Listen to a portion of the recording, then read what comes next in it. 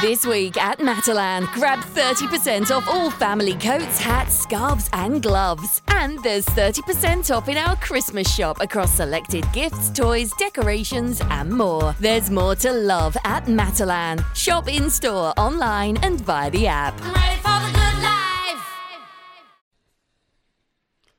In the case of Gary Mansfield and others versus R. On the 6th of October 1995, the defendant, Mansfield, having been convicted of being knowingly concerned in the fraudulent evasion of the importation of diamorphine, contrary to Section 1702 of the Customs and Excise Management Act 1979, was sentenced to 14 years imprisonment. The question of an appeal against conviction can be dealt with shortly. Mr. Mansfield's case was simply a question of whether the jury was sure that he knew the hold-alls he picked up contained illicit drugs. There was nothing in the course of the trial, or the judge's summing up, which could afford Mr. Mansfield any ground for appealing against his conviction. Turning to the question of sentence, the prosecution alleged that this was a sophisticated operation involving a number of trips abroad by various of the conspirators before the importation of the large consignment of drugs which the customs intercepted in the possession of Mansfield. Thanks for coming on, Gary. Oh, no, thank you for inviting me. I thought it was £2 million worth of heroin. Yeah, well... It was 4. It was 4.2. £4.2 million of heroin. Yeah, they initially said it was 5, but then they come down a little bit. But yeah, 4.2. Had you been in police trouble before that? I've been to jail before for fighting. And I've just been a little fug around the town that I grew up in, which was Dagenham in Essex. Daggers. Yeah. I used to drive through Daggers at night. That's the best thing to do, is drive through it. Cars, police chases, cars on fire. Yes. It's wild out there, isn't it? Yeah, it's okay. It was the mid-'80s when I grew up round there. So that's where you were born? Yeah. And growing up in the mid-'80s, was it crazier back then? Oh, it was a bit potty. There was a lot of racial stuff going on, the skinheads and, all that sort of stuff going on. It wasn't too good a time to grow up, but I didn't have much choice, did I really? Were you a punk rock or anything? No, I was an odd-looking skinhead, because I've always been a little fat kid, so little fat kid with a bald head, with a skinhead. What music were you into back then? Oh, it was in Madness and Specials and all that ska. sort of thing. Yeah. I remember all that. Top of the Pops. Yeah, that was the best. It was the best. And at school, did you behave yourself? I didn't like school. It didn't sort of appeal to me too much. So you didn't excel? No, not really. I just wanted to get out there as soon as possible. And how young were you when you finished your education? Oh, 6. I went to the end. I was 16. And what did you do then? My dad had a pub in Dagenham. Just went and worked in there for about 18 months. What kind of a pub was it? Oh, it was a really rough pub. It was called the Church Elm, and it was like an ICF pub, like the West Ham. Explain what that is for the Americans. The ICF is in Britain in the 80s and 90s. All football clubs, soccer clubs had affiliated fighting fans, and West Ham were one of the biggest, called the ICF, which was the intercity firm. The intercity was a train they used to catch. I mean, I wasn't part of that, but it was good to be around it. It was exciting. Did you have to get in the mix in the pub when there was fights to try and stop them? Yeah, see, I did, but only because I was sort of up for it, rather than it was never my job. But I was always a tearaway who enjoyed a scrap, And how old are you when you got in the police trouble for the scrap? I think I was 17 when I got arrested. I got done for 3 GBH. I think it was 3 GBH, 2 ABH and a firearms. The firearms were CS gas. What's the story behind all that? Well, I was outside a well-known pub called the Fiddlers in Dagenham. And 3 guys were taunting this other younger guy who I knew. And he was a couple of years younger than me. And I stood at the bus stop and just sort of watched it out and, just to see how it went. Then they started getting a little bit physical with him. So I've run over, started sort of, having a tear up. They tried to get in the car. That's when I got the gas out and squirted them in the car. And every time they tried to jump out the car, I'd sort of push them back in and give them a little squirt. And it turns out the guy that I helped, who was getting beaten up, he's the one who grasped me up to the police. No. Yeah, I know. Potty, eh? What a little shit. Yeah, he was only probably, if I was 17, he was probably 15, 16. Some people might be wondering, why were you carrying CS gas around? I just always used to carry something. Yeah. I wasn't into knives at that point. Just in case anything popped off, because it was a dangerous neighbourhood. Yeah, man, in the 80s, you'd get beaten up just by sort of not being in the right place, and if you're a skinhead and someone else was a mod, or if you didn't, it was a party time to grow up, really. So you charged with what? I think it was 3 GBH, 2 ABH, and they called it firearms because CS gas is trigger operated. So that's the only reason it was a firearms offence. Did you get out of young offenders, or did they send you there? I went into Chelmsford Prison, which is what they call a local, which is local to my area, before you get allocated to another jail.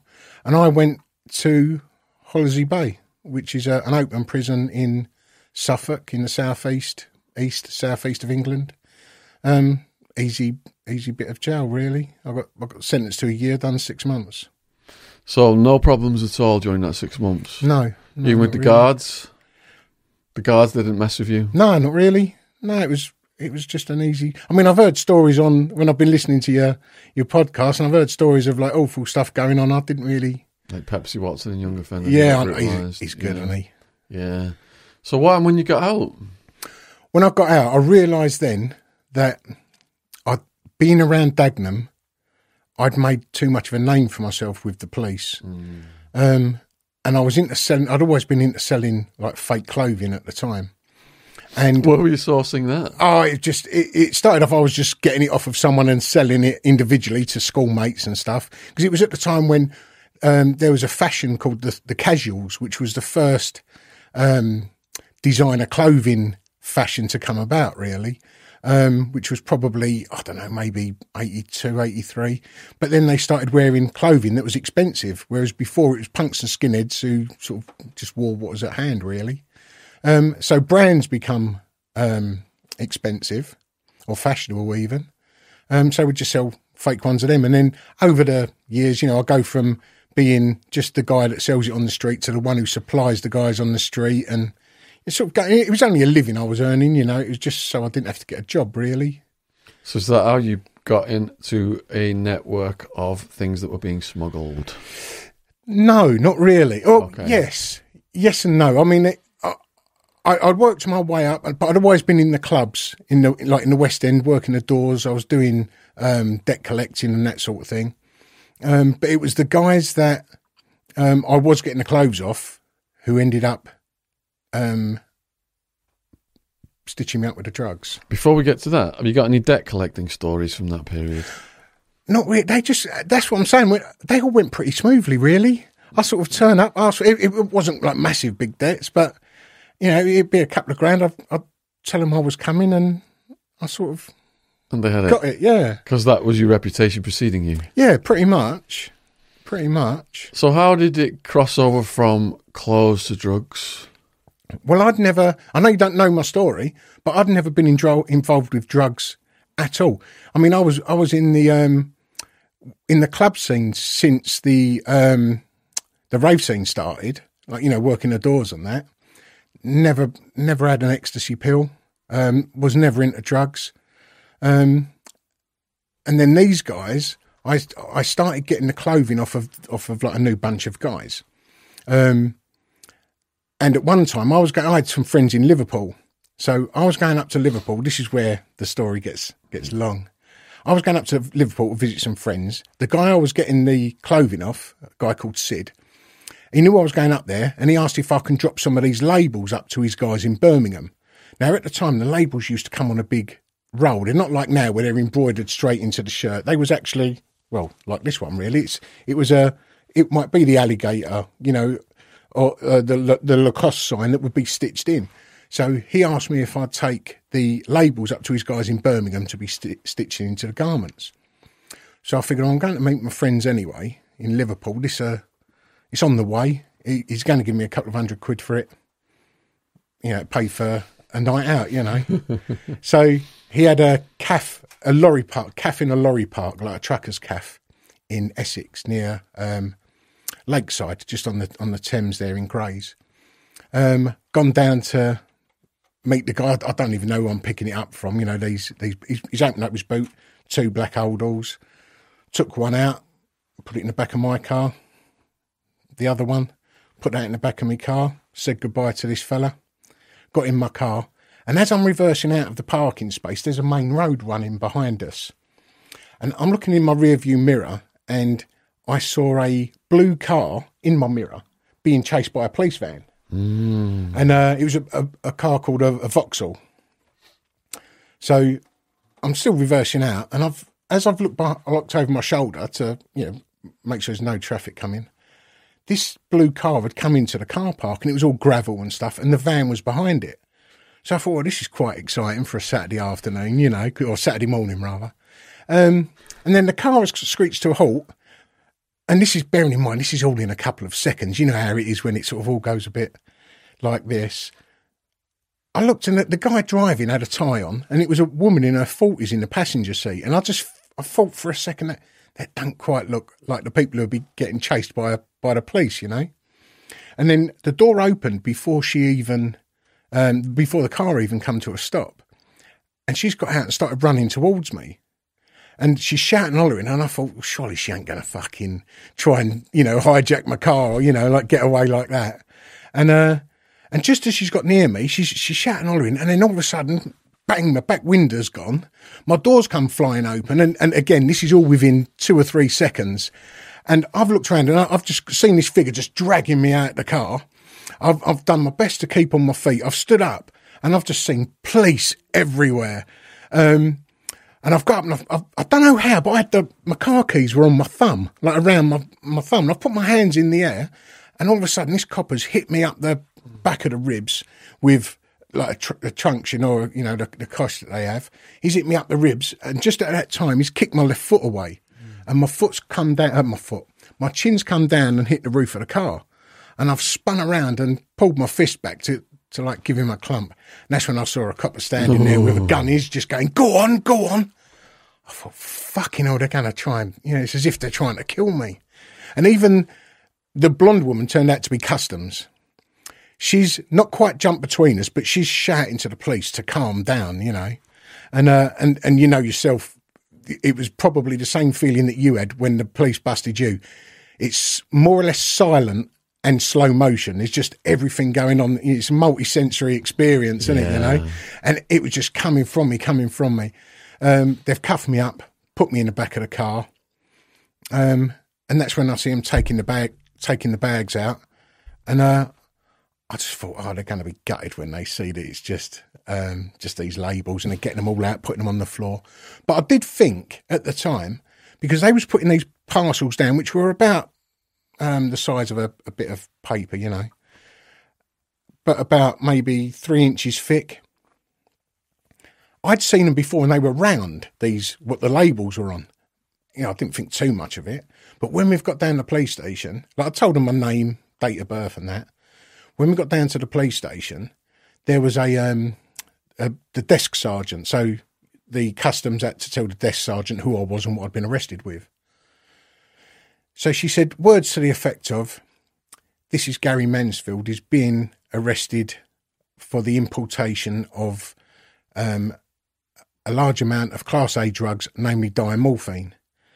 Now, I had no idea what diamorphine was. I just heard the word morphine and figured that was something to do with what they have in hospitals. I went, what's diamorphine? And she said, it's heroin. And fucking hell, I went.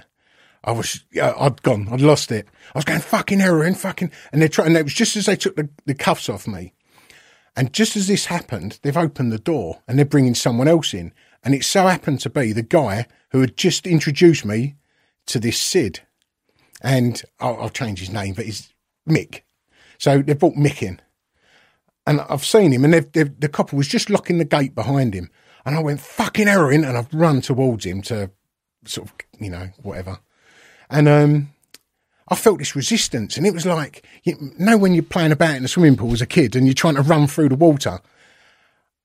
I felt that, but it turned out I had a policeman round my neck, one round my waist, and I'm dragging another one along, and I'm just trying to get them. Before long, I've just got brought down, like a buffalo by a load of lions, dragged into a cell, and sort of, it's back in them days, they give you a few little digs to quieten you down. So did you have to go in front of a judge? 2 days, they held us for 48 hours in that police station. Then we went in front of the first judge, who said that there's obviously a case to answer. I can't really say that fucking 50 kilos of heroin is personal use, can I? So, they said we're to be held in prison, in the local prison, which was Chelmsford. And it still didn't quite dawn on me how bad it all was until we was going to the prison in the police van. And our police vans have got a small window, a black window, which is maybe 6 inches by 15 inches possibly. And I'm looking out of that, and we stopped at these traffic lights. And in the shop window that I looked at, I just saw a van behind us. As soon as we stopped, the van behind us, door opened, armed police got out. And I thought, fucking hell, this is heavy. This is a different level to what I'm used to, So were you granted a bail bond or anything? After 3 months I was, but it was strange because the people, there was 5 of us arrested. One was this Sid, Mick. They got bail, and they were the top of the ladder on the police charge. And I thought that was a bit odd how they got bail anyway. And I was the last one to get out of 5 of us. I was the 4th to get bail. The 5th wasn't able to raise the funds. I think mine was either 100 or 150,000 pound. Were you making headline news? It was on the TV, radio, that sort of thing, that this big bust had happened. So how are the prisoners receiving you, if it been known how much you had? Well, it was quite a funny old experience, really, because when I went first, I mean, I know that youth prison is a lot different to adult prison, but I knew fully well that, everyone I know was a criminal. I didn't know many people who weren't. And I'd spent a lot of time in prisons visiting and, that sort of thing. So I knew very well that normally you go in, you've got everyone sort of looking down, trying to intimidate you, that sort of thing. But this had happened on there. It was a massive thing. And I wasn't aware, but it had gone around that there was one of the guys who got arrested. The police pointed a gun at him, and I attacked the policeman, which it wasn't correct, but I weren't going to tell him it. Yeah. So, but when I walked in, like normally they're trying to sort of stare you down, and I walked in, and it was as if people didn't want to make eye contact, So we was already sort of quite up there when we walked in. Yeah. And the police in this local prison, they're like the guards, the screws, they're local anyway. They don't want any fucking ag. So they was easy to manipulate as well, Like when I was there for a year. What security level was your first part? Well, I was in a B category prison, so it's high security, but not. Did you have a cellmate? I refused them. I just said, I don't want a cellmate. And they said, okay. So the whole time that first year you got through without any cellmates? I ended up with a couple. It got to, first of all, I said, I don't want a cellmate. And they didn't put one in with me. Then it got to a point when the jail was getting so full. They said, look, we've got to he's either got to come with you or he's going down the block. So the block being the the segregation. So I did let a couple in. Sometimes it'd be, I'd say, well, I don't want this guy in with me because I don't know him, but, my mate is upstairs. Let him come down and, we'd be in the, at least I'm in the cell with someone I know, So that was it, really. I didn't really have, I think I had 3, in that first year, I think I had 3 cellmates, One was for 2 nights. That was he didn't last too long. Why didn't he last? It turned out he was a rapist. No. Yeah, and see, this is a funny little stop. Well, it's not funny. Well, it's funny for us. It weren't for him. But 2 nights before this, happened, there was an instance in a prison that it's since been over the media. Bearing in mind this was mid-90s, so a few years after when it all come out, there was a guy who had been arrested who was getting messages from the devil. So they'd put him into one cell. Then there was a guy got brought in who was getting messages from Jesus. So fuck knows why they decide. Well, you know where this is going. They've put them in the same Peter, in the same cell. So you've got and you know who's going to come out on top there, don't you? The devil wins all the time in a tear up. But he killed him, but to an awful extent. Killed him. He didn't just beat him. We had at the time they just brought in these metal sink and toilet. It's just a square metal sink. Beside it, joined to it, was a metal toilet. The devil has got the other guy, and he's just smashing his head on the corner of the sink. When the screws got there, they said that the cell was like nothing you'd ever seen. There was brain matter on the floor. They'd not found his ear. His ear was missing, presumed eaten or flushed. Jesus. That was the only 2 places it could have been. Wow. And Jesus ain't the right word. But yes, and then 2 days later, they let this guy in, and I refused. First of all, I refused him in, and the screw was being so. He said, "Look, there's nowhere to put him. The block's full, the prison's full." I said, "All right, he can come in, but only till sort of tomorrow, sort of thing." So he's come in, and I'm talking to him. I just learned how to do these little cartoon drawing things. So I was doing a few of these, and I've told the guy to sit up on the bunk. I know that the thing is to have the top bunk, but I always preferred the bottom. I said, just get up there and just read a paper. Don't talk to me, And I'm just sitting there drawing. And every time the news come on, maybe say 6 o'clock, he started talking really loud to me. And I was going, calm down. And an hour later, he started again.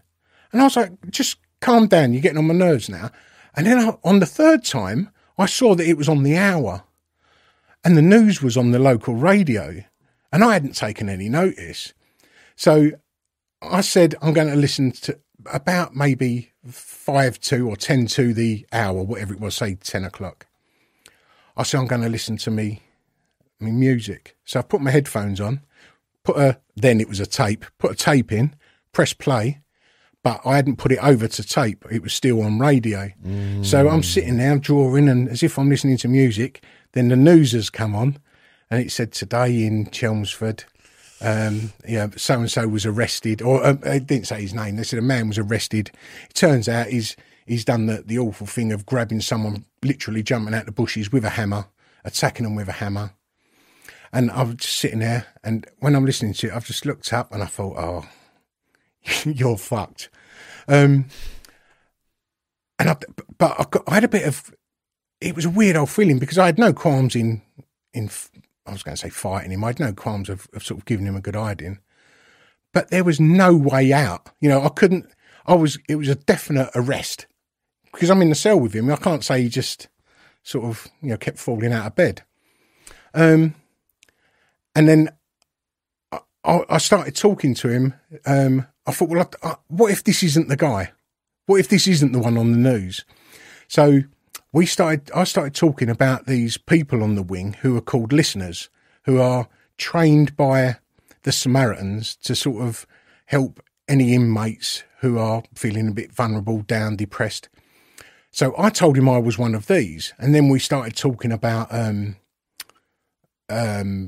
how everyone's innocent until proven guilty and, that sort of thing. And he'd already heard that I was a sort of well-known figure in the jail.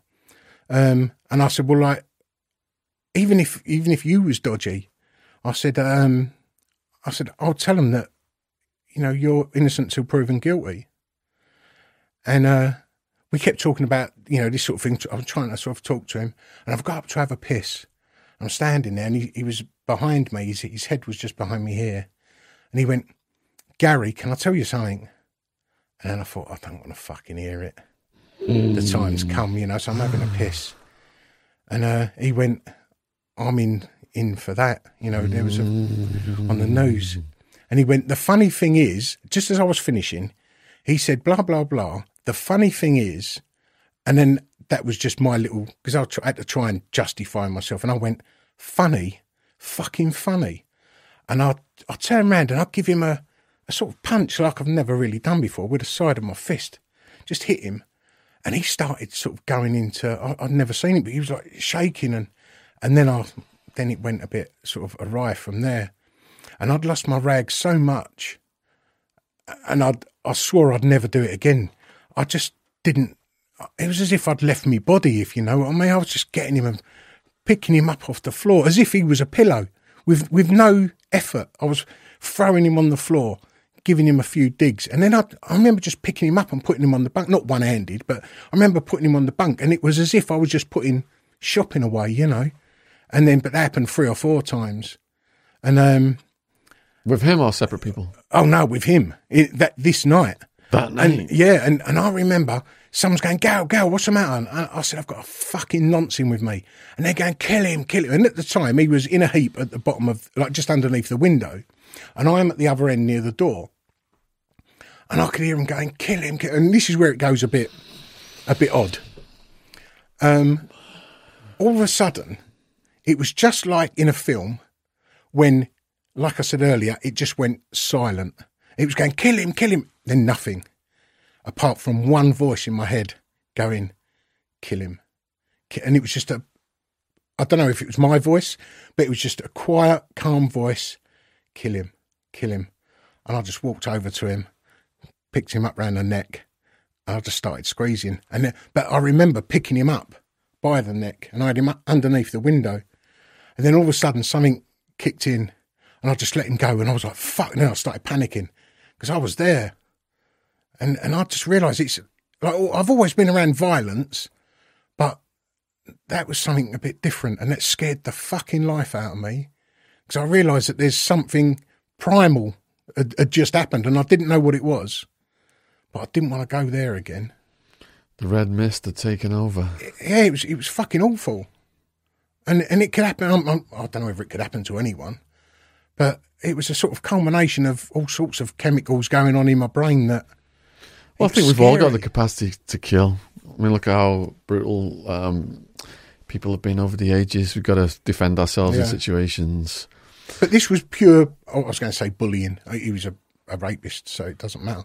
But if it was my kid, if it was my child that he'd done it to, there's some sort of justification there, sort of.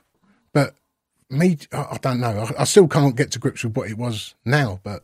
Well, it's the convict code, isn't it? I mean, think of the women, that fucking he pulled a hammer on, did that too. It's fucking... But I remember the screw coming to the door and he was going, Mansfield, leave him. And this is when I was picking him up and throwing him, And I was throwing him against the wall up on the top bunk. And it was as if like I'd had a rag and thrown the rag on the wall, the splatters.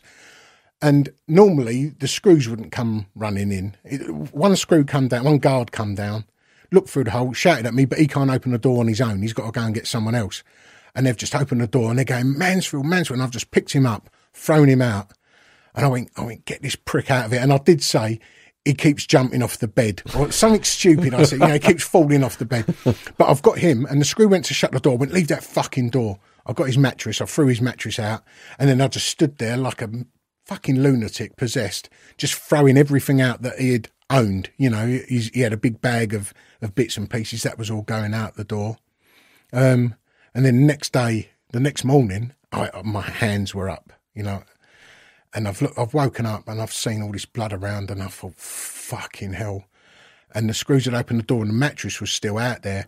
And there was an arc of maybe 30 cons not making a fucking word when I opened that door. They're like, what the fuck? And I just went, all right. Like trying to sort of make a funny, make something humorous out of the situation. Yeah. But yeah, it was a place I'd never want to go back to again. So quite often the guards don't push it when you do that to a sex offender because they think they got it coming. Were you worried you were going to get charged or disciplined? Well, I didn't go directly asleep that night. You know, I was up for a good few hours, and I knew I was obviously going to get nicked. And they've given me a charge. They've put the charge sheet in the door, and it was just fighting, which is just fighting. It's not me assaulting. So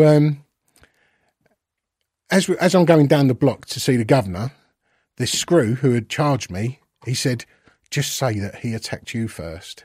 And that's the lowest one. It won't go outside of the prison. You know, it'd be dealt with inside the prison rather than going to court. So I went, fuck that. I said, he's told me that he's a nonce. He told me, he confessed what he'd done. I said, I want it to go out to court. I said, that way, I'll get to court before he does for the rape. I can stand up in court and be a witness and say what he had told me. And the governor, like, you know, I'm saying this to the governor as well.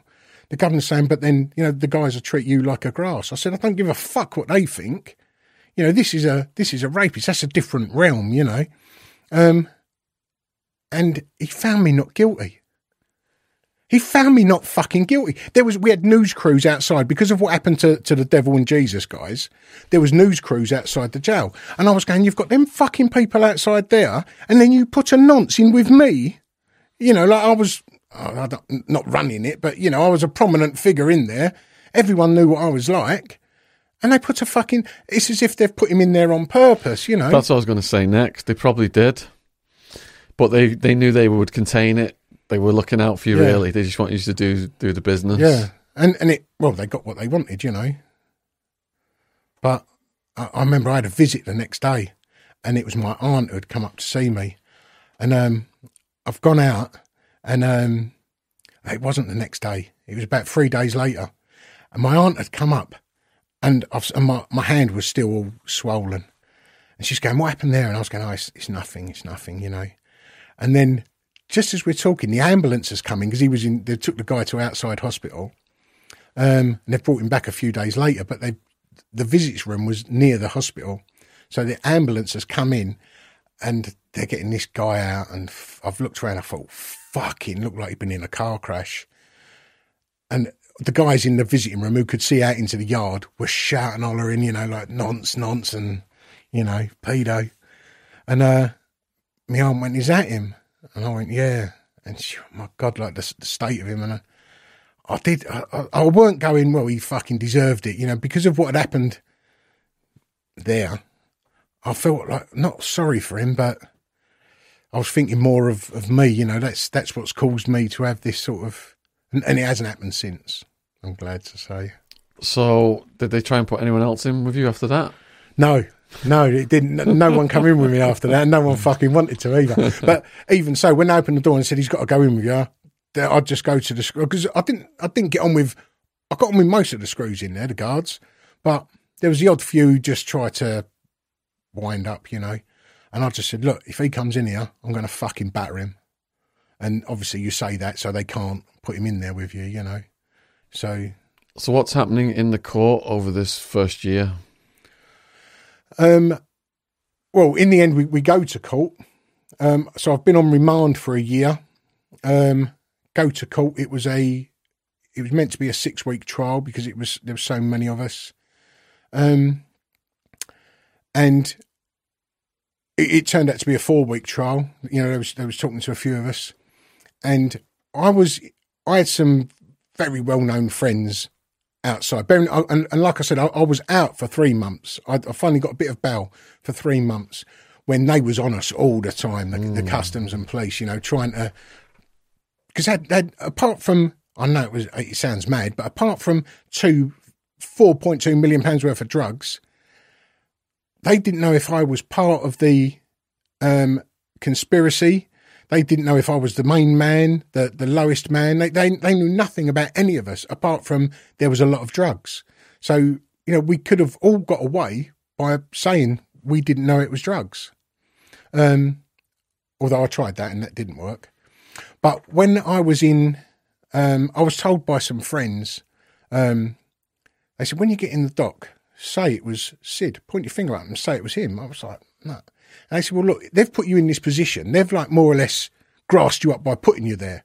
You can stand up in the dock and say it was him. And I went, I can't fucking do it. And these, as I say, these people were properly high up. And they said, well, just, if anyone has got anything to say about it, point them to us. And I was like, I just can't do it. And when the time come, when the prosecution said to me, is Sid in the room? And I've sort of looked over, at a glance, I've looked over to him and he's put his head down. And I said, no. And I knew I was always going to say no. I'd lived by them soppy rules. You know, I was only 26, but I'd lived by them rules. You know, you don't do this, you don't do that. I've looked and I said, no, he's not in the room. And he's looked up, looked over at his family and went, yes. And I thought, you cunt. Oh, sorry. I thought, I've just fucking sailed myself down the river and all you can do is fucking think of yourself. You can't even look over and give a nod. You know what I mean? I knew at that point I'd sailed myself down the river. And I figured that I'd get an 18 because I knew that my charge, it goes up, I'm sure you're aware, it goes up in different weights. And where I was at, it started at 14 years. So I figured I'd get 18 years. And I've just given myself 18 years and that prick couldn't even fucking sort of give me a nod. And that was then when I started looking at crime in a different, or criminals, villains, you know, in a different light. And I thought, I don't want to be around these fucking people. And I saw, even when I went to jail then, like, you know, I ended up getting 14. And I went into a high security prison called Swaleside in the Isle of Sheppey. And as soon as I got there, because of the friends I had outside, the better known guys on the inside, as soon as I turned up, you know, they was telling me to come and meet them and, you know, sort of introducing me, they're friends of friends. And so I walked into a good thing there. But even then I thought, I don't want to be a fucking part. If this is how it's going to be. And I wasn't going to tar all the cons with that same brush, you know, but the more I saw it and the more I started sort of looking at different villains, and it was the big villains who were the arses, you know, the smaller ones were all right, really. But on my first, as soon as I got to Swaleside, I was fighting within less than 5 minutes. Over what? Well, when I got into reception, they said, as long as you don't go to A-Wing, you're all right. And it was seconds after the guy went, Mansfield, A-Wing. And I went to the guy, oh, cheers for that, you know, like sort of jinxing me. So I've gone down to A-Wing. I've been given like this induction cell, walked in, put my bag on the bed. As soon as my bag hit the bed, a little raggedy guy come running in, obviously a sort of drug user, junkie, you know, however you want to say it. Mate, you got any burn, like tobacco? I said, mate, I've just walked in. I went, you know, give me a break. He'd gone away. He's come back less than a minute later. Got your burn yet? Found your burn? I went, mate, fuck off. He's come back a third time. Have you got your burn? This is like under 5 minutes. So I went, mate, fuck it. And I've thrown him out the cell. And then fucking, I'm getting my stuff out my bag. And then next minute, the doors come open and him and his mate have come running in. You know, blades come in, do me over a fucking fag, you know, cigarette. And yeah, ended up sort of fighting with them two. And that was within 5 minutes of getting in the jail. And they've got knives and stuff. Yeah.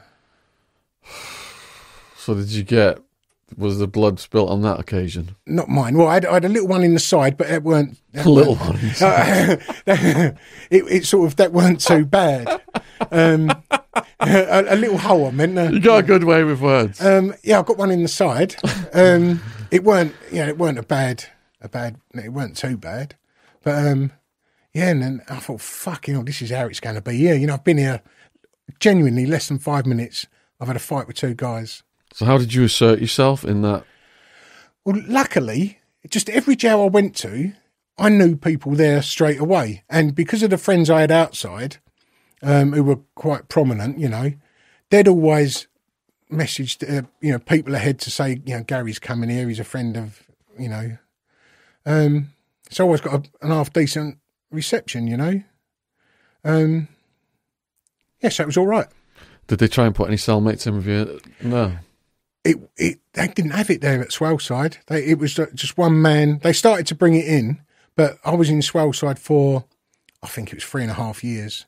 Never had a cellmate in all that time. How did you pass your time?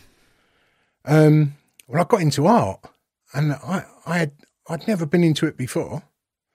I wanted to get into computers because I figured, I'd started looking at villainy and crime. My family had been ripped apart because I got this massive sentence. And even though I was stitched up by other people, I'd got myself in that position, you know. So I just thought, I don't want to be a fucking part of this. I want to go straight. And I thought I'd sign up to computers. This was mid-90s. Computers were kicking off. I didn't know how to fucking spell computer, let alone work one, you know. So I thought I'd sign up to the computer class. And the queue was massive. The list was massive to go in there.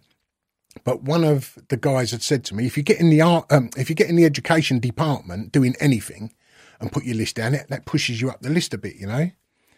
So I've had a look, and there was English, maths, hairdressing course they had that didn't appeal to me. Then there was art, and I thought, fucking hell, at school, art was the easy class you go into, you know, just for a doss and a laugh. And one of my mates was in there.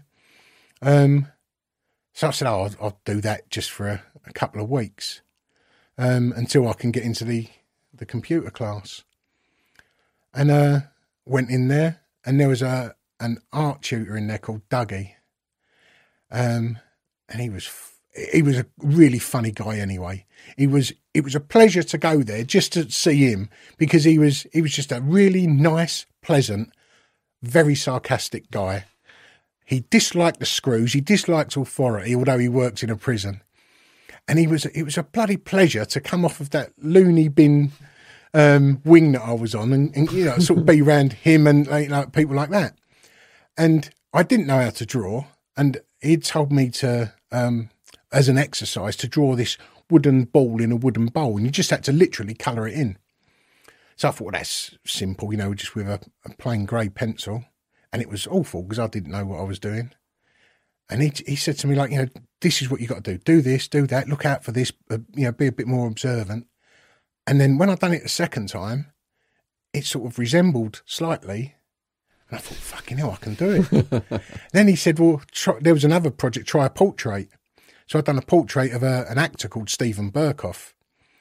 And it was awful. Yeah, it was awful. But then he showed me how to sort of, the method he uses to draw an eye, then the next eye, then the nose, and started doing it. It sort of got there, and he was only meant to do it for an hour. I done it. I took it back to my cell overnight, worked over the weekend, and I spent hours and hours and hours, and I've done this portrait that looked like him, you know. And I walked back in, and I said to Dougie, "Look at that," and he didn't. His eyes didn't well up, but you could see that he was so proud because everyone used to take the piss out of him. You know, he was like a Camp Basil 40. You know, he was that sort of attitude. He was brilliant. And I've walked in, I've shown him this, and you can see that there was so much pride that he's actually got someone who's taken a bit of notice. You know, and that was it. I was hooked on art then, and that's how I sort of worked. And there was an exhibition called Sensations in the UK at this point, and it was called Sensations because everything was sensationalised in the show. You know, a lot of people thought that it was just made for the shock value. It was the Damien Hirst with the cow, and Tracy Emin, she made this tent with all names inside, so everyone was saying it was easy sort of art. And one of the tutors had brought in the catalogue, the brochure for this show. And I was looking at it and I was going, oh, that's easy. Anyone can do this art, you know. And she said to me, don't just diss it, and don't just push it to one side because you don't understand it. Take it back to your cell and have a read of it. And then, by all means, you know, slag it off after that. And I did. And I took it back. And there was this bookmark in there, which was a postcard. And on the postcard, it was a picture of a colander, just a household colander that you'd have underneath your sink. And it was upside down, and in all of the holes was nuts and bolts. And I'd already said to the tutor, like, you know, what the fuck's this? And how's this a work of art? So I said, well, how much is this worth? And she said, you can bet your bottom dollar that's way over $5,000. And I thought, fucking hell, that's like a £5 colander and, a visit down the hardware shop for a bag of nuts and bolts. So I thought, there's got to be something there. But I've gone back and I've read what the story was. And it was by an artist called Mona Hatoum. And she was, I always forget this, she was either Palestinian living in Lebanon or Lebanese living in Palestine, one of the ways. And she'd come to the UK to study. And there was a regime change or an uprising at home, and she wasn't allowed back because she was an educated woman, so she wasn't welcome. And she'd made this artwork to describe how she felt at the time. So the colander was meant to be a barrier over her homeland. The nuts and bolts, which were entrances and exits, were now blocked. And possibly just because of where I was at the time, I thought, fucking hell, she said all of that with this colander and a bag of nuts and bolts. And then all of a sudden, it's made me realise what all of this is called conceptual art.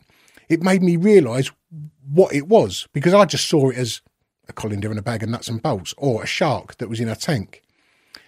It's made me realise that they was just trying to sort of tell us an idea in the most minimal form. And then I've started looking at the other artworks in here with these sort of new eyes. And I'm looking at it and I'm reading about it again. And I'm going, I'm getting to understand this, And then, then I wanted to be an artist from that night. What prison did you go to next? I went to one called Downview, which was it's in Surrey. It's a mid-security, Category C. I'd done the art course in the first jail. I got told that in Downview I could do the second art class, the second course, which was a lot higher. But it turns out I wasn't able to do it there. But I went. I should have said that when I was in. When I was in Swellside, the artists in that book, I wrote to them artists to ask more about their work, and I wrote to about 30 artists, hoping that at least one of them would come back. And there was over the next few weeks, there was 28 out of this 30-odd artists I'd wrote to. And it turns out, I didn't know how famous they were because I didn't know art. But they were they're now world-famous artists, and they was at the time, but I didn't know that. And they were responding and they were just sending me letters and packages and just saying get involved, do this, look at this artist. And then I had artists writing to me that I hadn't even wrote to in the first place because they'd heard about this guy who was into art, because I'd read everything they sent me and I'd reply back and say thank you for this, and out of courtesy I'd read everything that they sent, and throughout my sentence they was just pushing me, not all of the time, every now and then I'd get a letter off of them out of the blue saying, hope you're all right, what are you up to? And it was fucking amazing, really. I've never done anything like that before in my life. That's amazing. Yeah, well, then what that done is they caught me just at the right time, because I wanted to get out of crime, and this gave me a new fucking family, if you like. You know what I mean? It gave me everything else, because coming out of crime, in crime, you've got the excitement. All that keeps us there is the excitement, the money, and the camaraderie, if you like, and a few other bits and pieces. But luckily, I had that from this other bunch. They was offering me into their world, So I had that bit of camaraderie, even though I'd never met any of them. The excitement was having these, which I've now discovered, or I'd soon discovered, were world famous artists writing to this guy, And I could have been that nonce, that rapist, for all they knew. So I went to this next prison in the hope of doing a college course or the next course up. That didn't quite work out. So I was there for 10 months. Why didn't it work out? Because I got told that there was an art tutor there. There was no one there with the qualifications to teach me at the next level. They could only teach me at the level where I just finished. There was a qualification called a GMVQ, and it goes in 3 being the lowest, 2 is the intermediate, and 1 is the advanced. So I'd done the intermediate and I wanted to do the advanced, but there was no one there to teach me it. So that Dougie, who I mentioned earlier, I contacted him and said, I've been sort of sold down the river here. and I had to be in this jail for at least 10 months before I could move on. Well, Dougie had got hold of the next, what the tutors would have to teach the students. He got hold of that and sent it to me and said, look, this is what you need to do. So I sort of taught myself the next course up. So you had a few people looking out for you. Yeah, all the time, and all to do with art.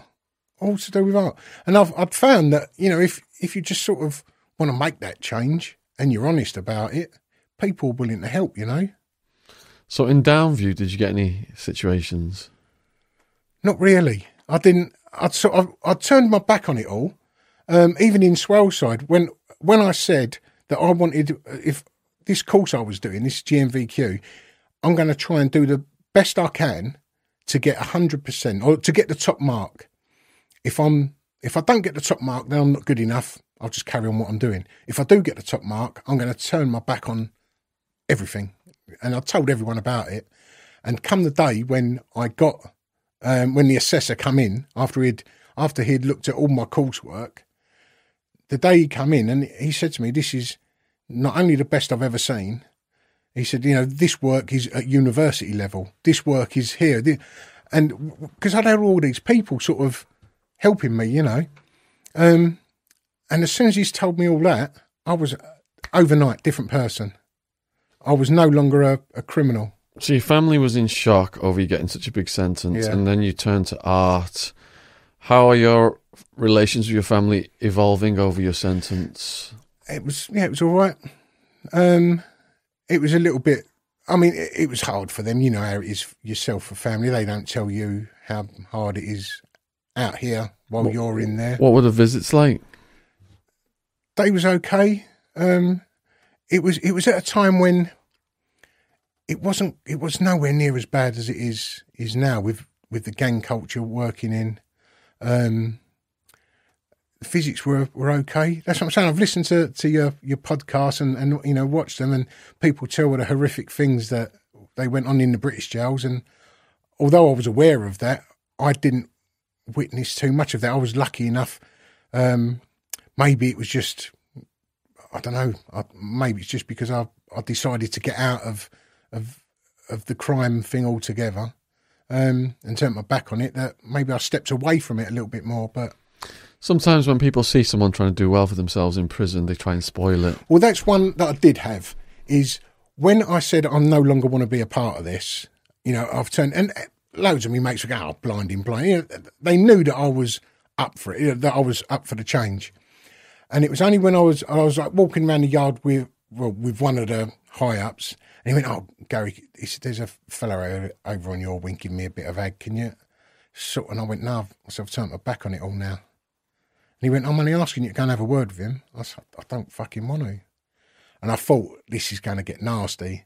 But I had to make, you know, I wasn't going to let anyone drag me into it again just after I'd made a commitment to myself that I weren't going to. Yeah, because if you have a word and that guy doesn't like that word... Then you're back to where you started again, aren't you? Yeah. So I just said to him, no, I don't want to do it. And we just stopped in the yard. And he just looked at me.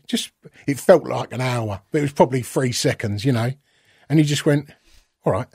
And I thought, fuck, something's going to happen to me here, but it never did. But I think he just realised that, well, I'd said to him that I was going to get out of it if this art thing worked. It had, and I'm sure he just knew that I was going to keep to my word, and he just didn't want the ag of it, you know. Did you come across any other prisoners who were in the news? Yeah, there was a funny one at the time. There was a guy who had... he'd been arrested for, he was bringing in drugs, cannabis, resin, I think it was, in his own aeroplane. And he'd arranged to drop it in a field, but he'd overshot the field. And it had gone through people's greenhouses and like bags of it, you know, landed it, smacked against their houses. Yeah, that was quite a funny one. Yeah, a few little bits and pieces, you know. But once I turned my back on it, which was pretty early on, I didn't give a fuck what happened outside my door. You know, I mean, there was a few high-profile people coming about. The good one was, there was a guy called Bettany. I can't think of his first name, but he was a double agent.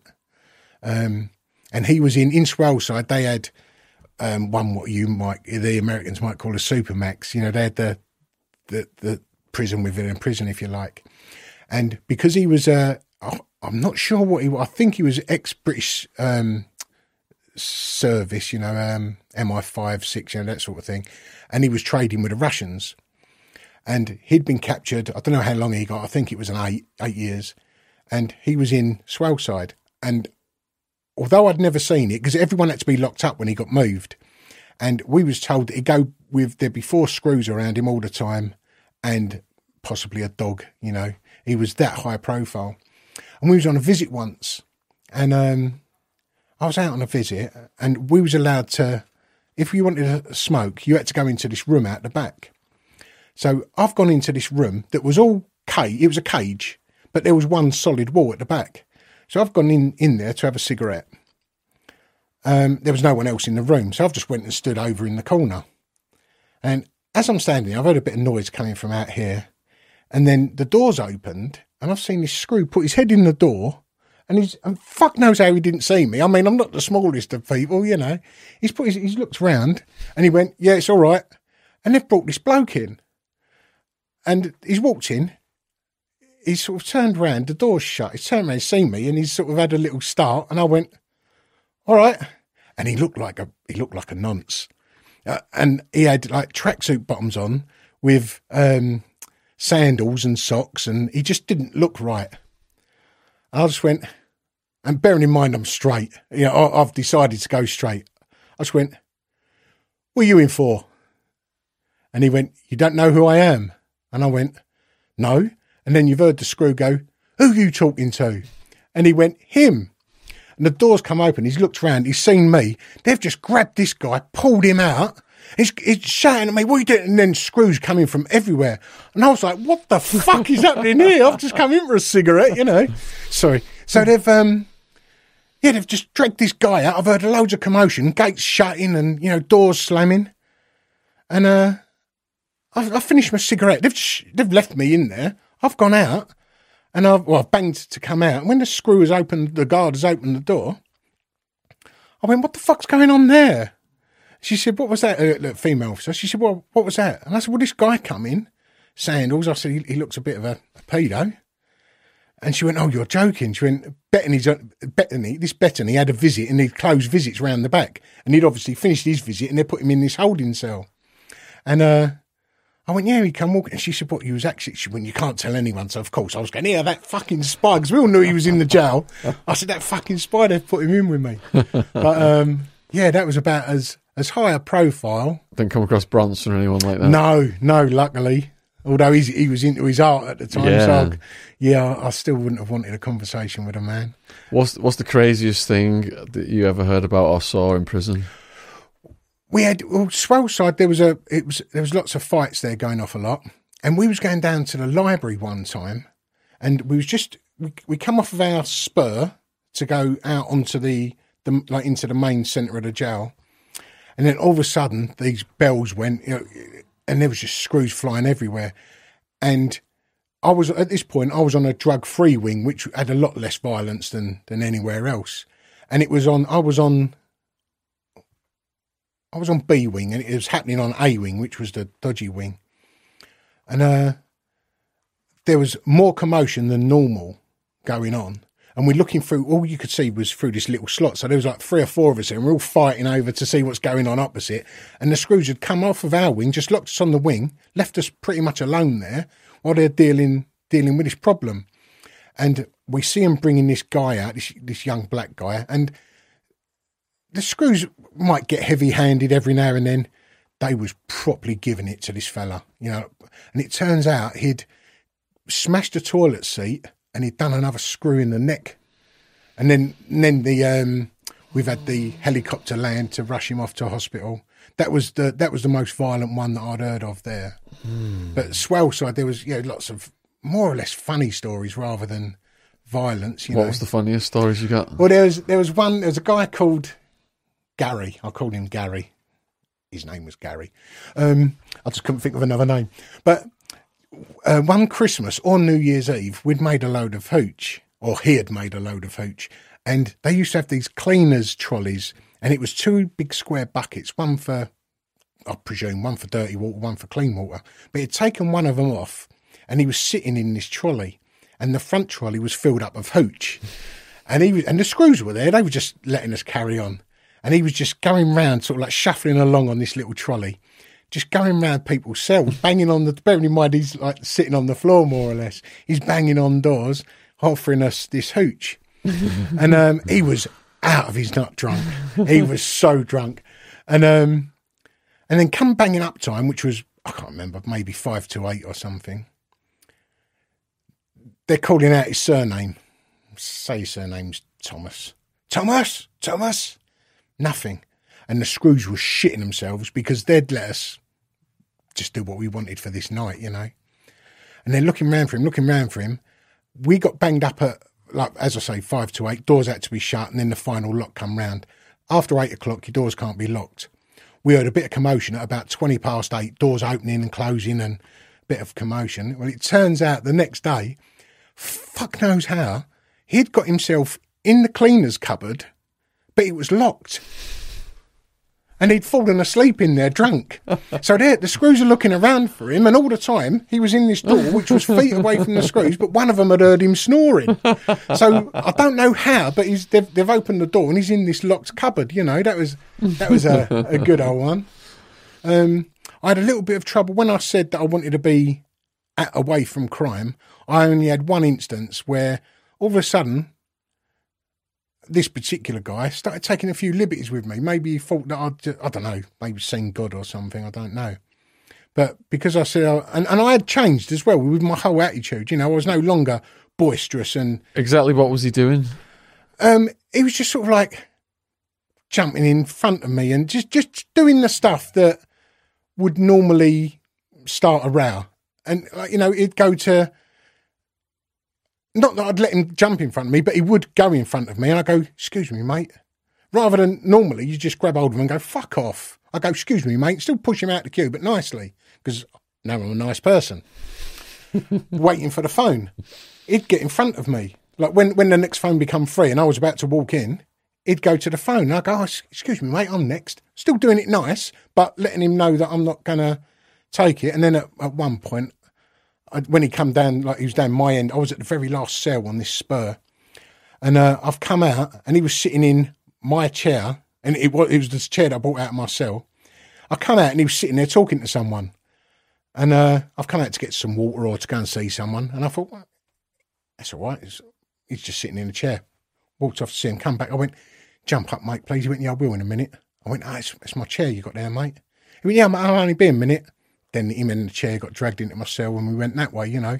And it really fucking annoyed me that I was just being so nice, and he's dragged me back there again, you know, where I didn't want to go. Do you think he did it on purpose because you're doing something good? I think, I don't know. I don't know. But he was definitely trying to, he saw this new me as a weak person, you know. And I'm still the same person. I just don't want to be part of all that bollocks anymore, you know. You can't allow disrespect, can you? No. And then, you know, everyone will walk over you, well, you know, yourself, and it was obviously worse over there. But yeah, went through the system, always had these artists writing to me, new lease of life, changed person. So what was the last prison you went to? The last prison I went to was, it's closed now. It was called Latchmere House. It was for long-term prisoners, D category, like low security, although it still had a fence around it. It was in an extreme... I've done two of the podcast. I was with two artists today in a place called Richmond, which is one of the best areas in London, and they always seem to put the prisons in, or they used to put the prisons in really nice areas. Yeah, it was there, and that's where I was allowed to go to work from there. And then that's where I started university as well, just before I got released. Did I skip any of your prisons out? Or were we covered? I was in. There was one in between Downview and that was called Spring Hill, and that's where I was able to go to college. I was able to go out to college from there, which was good. Did they try and give you cellmates in that one? Yeah, that was dorms. It was old army billets, this one. Yeah, but the dorms had been divided. Excuse me, the dorms had been divided into either 2-man cell, rooms, because they never had locks on, 2-man rooms, or up the end there was like 3 or 4-man rooms, you know. And there was no ag there really. On the very last jail that we was talking about, Latchmere House, I had one instance there with some guys who come on to... It was just before I got released, and in Latchmere House there was 2 wings. One was when you arrive, you're in there, which is the big one. When you're going out to work, you go on to this other one. And I just applied to go to university. I had the qualifications to go, and I was just waiting to hear. And again, I've put my stuff in front of the washing machine. There was a big queue of bags. Mine's next, if you like, and I've come out, and the washing machine had finished. I'd gone into my room to go and get the washing powder and stuff, come back, and this guy was putting his stuff in the washing machine. I went, "Oh, mate," I said, I'm next. And he's turned around, he sucked his teeth at me. And I was like, "Who the fuck do you think you're sucking your teeth at?" And he went, I'm here first. I said, "Mate, I'm in the queue, I'm going next." And he's just sucked his teeth at me. And he's bent over, and I've just gone up behind him, just pushed his arse with my foot, give him a good old shove. And I'd love to say his head went in the washing machine, but it didn't. But he's smacked into the washing machine. He's got up. I've given him a dig, and he's fucked off. And then he has come back with a mate as well. With a weapon or anything? No weapons, but I've just put all my stuff in there. I've shut the door. As I've turned around, he was there with his mate, and they'd shut the door into this laundry room. And he's gone nash him like to his mate, and they've come over. This guy, I knew him he knew me from Swaleside, but he only knew me as a decent, and he even went, "He's all right." You know, I didn't know him from, you know, I didn't recognise him at this point, but he said to this guy, he went, "He's all right." But then he weren't having any of it. He's come to me. He's had to back his mate up, and that got nasty. But the main guy, the main black guy in that jail was a guy called Ninja, and I'd had a bit of a turnout with him in Swaleside when I first got there, but we had that sort of mutual respect. When you say you had a turnout with him, can you describe what happened? It was a friend of his was fighting with a friend of mine, and it just went that way. We ended up fighting. Fucking stupid. We ended up fighting. I was getting the better of him, and then I've stopped being all noble. He's got up, and then he smashed me. You know, I'm not going to try and lie. But yeah, he gave me a bit of a good hiding. But I wasn't aware, but he'd always said about how he respected me for the way when I beat him, I sort of got up and went to help him up again. And it turned out he'd always been a little bit guilty of taking it further, you know, because I'd stopped, I'd beat him, I beat him enough, and I've helped him up. When he's got up, that's when he's done me, and he did sort of teach me a lesson, really. He weren't called Ninja for nothing, you know. I probably got a lucky punching or something. But when I'd had a row with these 2 guys in the laundry room, he'd gone back, and Ninja, it turns out Ninja, I found this out later, Ninja had said to him, like, you know, "What's the matter?" And like, "What's happened to you 2? And they said, "Oh, we've just had a row over on like the other unit." And he said, "Oh, who was that with?" He said, we went, "You know, a big fat bloke who laughs a lot." And he went, "Yeah, I know him." He said, "I've run in with him." He went, "And fucking serve you right for taking liberties with him." And yeah, that was good, you know, because that could have gone another way as well, you know. So what would you tell young people about prison survival? Well, it's changed a lot, and it is just what everyone else says. Don't borrow. Don't try and think you're a tough man. Don't tell tall stories, because everyone, you know, as much as, you know, a lot of the people in jail aren't educated, possibly, you know, as such, everyone can see a fucking liar when he's stood in front of you, you know. It's just, I hope you get out of there. When you live with that many people, it's like they have X-ray vision on you, isn't it? They see everything through you. It's a good experience to get to know people, because although you may not understand why you're not trusting that person, it probably turns out that he's an untrustworthy, or they're an untrustworthy person, because we've spent so much time in a confined space with a whole range of really nice people down to fucking nasty, horrible people. And when you're in that close a proximity to all types of people, you sort of tend to get to know personalities and just even human instincts. You know, we learn that, we might have just had a row or an argument here, and then what caused it is what stays in our mind, so we sort of don't go there again. What were your biggest lessons you learned inside? Say no. I've said that a few times to people, is don't be frightened to say no. Because like I say, when that guy asked me to go and sort someone out on my wing, if I would have said yes, it would have very possibly set me back. And I'd sort of made this new path for myself. It would have very possibly set me back and put me back on that old path.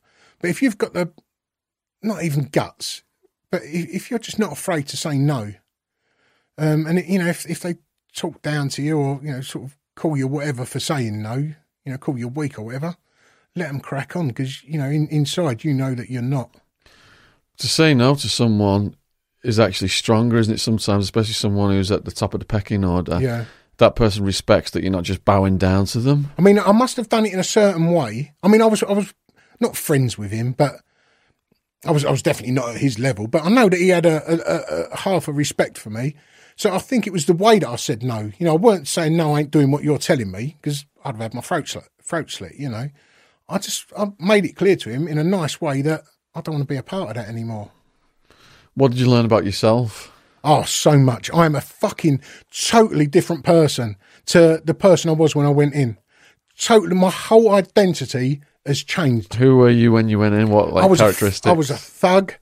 I had no care for anyone but me. I sort of believed in all that old bollocks rhetoric that, we're all together, we're all, and it, most of the time, it ain't, everyone in jail's in it for themselves, and I believed in that criminal code, which fucking hardly anyone believes in, they all say about it or write about it, and most of the time they didn't believe in it. But yeah, you got to just try and be strong and just be the person that I wanted to be, the person that my family would like me to be, and yeah, when I was in, I started a degree. So I did go out from one institution, walked straight into another, I started university 3 weeks before I was released. And that was art? Fine art, yeah. Fine art. Yeah. And that was, I think I should have left it a year or so, because I've come out of this, although I was in a low category prison, it's still very violent, testosterone filled, macho environment. And then I'm coming out of there in the morning, going into university, when it's just completely liberal, open thinking. And it was at times a bit too much for me to handle. And I had a few sort of setbacks while I was in university, because they're coming into a world where you debate and not argue, but, if they disagree with you, they'll tell you. And whereas in jail, you disagree with your fists, So I'd say something and someone go, well, I disagree. And then I'd say, I don't give a fuck what you think. That's not a debate, That's me being a bully again, isn't it, But it's the old me creeping out, Like, I've done my best in jail to be a different person. When you walk straight out into a liberal environment, it's really hard not to stand out, And there was a few little setbacks that I had while I was at university, in probably the first year, when I was a prisoner up here walking around in a university, Yeah, I mean, the rules that you have lived by for 7 years, did you serve when you're 14? Yeah. They don't apply to the outside world in many cases, do they? And I was coming out, and I wasn't institutionalised, without a doubt, I mean, there was one instance, we had, you come up from the bar, and I didn't really drink. You come up from the bar to the back of the art studio part of the university. You walk across a car park. As we're walking along, I've heard this car screech, and I'm with a friend, a female, a girl from my art class. We're walking up over to my car, and we're halfway across, and this car has come screeching round the corner, and there's only us two in the car park and my vehicle over there. This car's come round, and I've got flashbacks. They're coming to get me. I mean, the Sid. I told Sid I was going to see him when I got out, and he said he's like, at this time, just before I got released, he said, I'm not scared of you. And then when I started getting town visits, it turns out he had 2 bodyguards with him. When I got released, he moved to Spain. So I think he might have been a little bit wary of me. So throughout your incarceration, were you bumping into your co-defendants? No, there was only 2 of us who got found guilty. Everyone else went. There was me and the guy I got the bags off. Everybody else walked? Everybody else walked. One of them got arrested with a loaded gun. He walked, which I've never really... Do you think you were set up? Oh, without a doubt. Apart from him setting you up, I mean, was it like a sacrifice? Like that's what I reckon. I mean, I can never say. But when I've looked at loads of different stuff and put together all... Before I got nicked, there was like different people were doing... Know when people just act a little bit different. And at the time, you go, well, why are they doing that? And then just push it away. And they was friends with these. And everyone was trying to get me involved with this Sid. Not everyone. Several people were trying to get me involved with him. And at the time, I thought, why are they all pushing me towards him? Then I'm thinking, maybe they're just trying to help me. You know, he can sell a bit of cheap clobber, a bit of cheap clothing, because he was higher up in it. And, I mean, I can't go to... I mean, they're dead now, but I couldn't go to these people and go, was you trying to set me up with him? Because it's just going to sort of unearth... Because big drug organisations are often working with the police. They'll sacrifice people, let the police make a big headline bust to cover up what they're doing. Yeah, well, I try not to go down the conspiracy side of my case, but there was stuff coming up in the paperwork about this guy in Birmingham who had I got told it was a code name of Superman. So there was stuff coming up about this Superman who was talking to customs, or who was talking to a copper who in turn was talking to customs. Now, I never knew if any of this was true, but it really answered a lot of questions that I had floating about in here. And by this point, by the time I started to find out all of this and put it all together, it was like 5 years down the line, and I was no longer that person. And I was thinking after I got sentenced, 18 months after I was sentenced, so it's up to 2.5 years in, every single night I was going to bed and I had it in my mind that I was going to go and when I get released, I was going to go and kidnap Sid, I was going to go and kidnap Mike, and I knew exactly what I was going to do to him, where I was going to take him, what was going to happen to him, and my excuse for where I was, like my alibi for that night. And then I had a friend of mine, Kenny, he come down and he mentioned something one time, and I went, well, I told him that. And as I was telling him, he went, Gal, you've got to get that out your fucking head, mate. Because he could see that it was like raging me inside, you know. And then I just realised that he's right. You know, it was just churning me up. I was going to do a lot of my sentence was going to be hard to do with this rage inside me. And that was at the point when I'm deciding to turn. And then I thought, well, fuck them. I'm here, they're out there. I can walk out with my head high, knowing that I done it properly within them unwritten rules. And them snakes have got to go around forever with their head held low. What have you got written down on this? We've gone through most of this. Just about being released. I had an instant when I was released. I'd been working in clubs all the time before I went away. I was still sort of putting doormen into clubs and stuff while I was away. There was someone in charge of it. There was a club in Dartford, and it was just like a social club where I just had a couple of doormen, and I was getting a few quid off of them each week. And I wasn't allowed to work in the clubs anymore because you had to be licensed. But I thought, oh, fuck it, I'm an artist now. You know, I'm an art student. So I got someone's license and went on Photoshop and put me on it and my name and, you know, that sort of thing. So I had my own license. Or we all had a license, you know. It was all the same number, but we all had a license. So I was working in this club. And there was me and, like, the other guy was a ex-con. He was out on, I think he'd just been released. And I said, oh, yeah, come work at the club, you know. And then there was a function room upstairs, there was a pub downstairs, and a marquee, like a big tent outside, that done functions. And then there was a bit of commotion over there. So I went walking over there, and this guy has just turned round with a gun in his hand. and he's got his girlfriend, he's got hold of his girlfriend, she's screaming, he's pointing his gun at me, I've just put my hands up, I'm walking back, he's going, fucking get back, this slag bloke, and he's got her by the hair. I'm going, mate, and I didn't know whether it was his wife, girlfriend, just a punter, and he's screaming. This guy, Paul, I can't even change his name now, but Paul, he's come running out, he's seen it as well, and he's gone, fuck, and he's pointing the gun at the pair of us, and there's only us two. We're putting our hands up in the air. He's shouting on at this bed. We've found out that it's his girlfriend. And he's just going potty with his gun. He hasn't fired it off. So I've sort of give Paul the eye, and I've started working my way round. We're probably about 6 feet away from him, maybe 4 feet, and to sort of make this arc. So I'm figuring, because he's concentrating on me, I'm figuring if he's pointing the gun at me, if I can turn him away, Paul can jump on him. And hopefully, if the gun goes off, it won't hit me.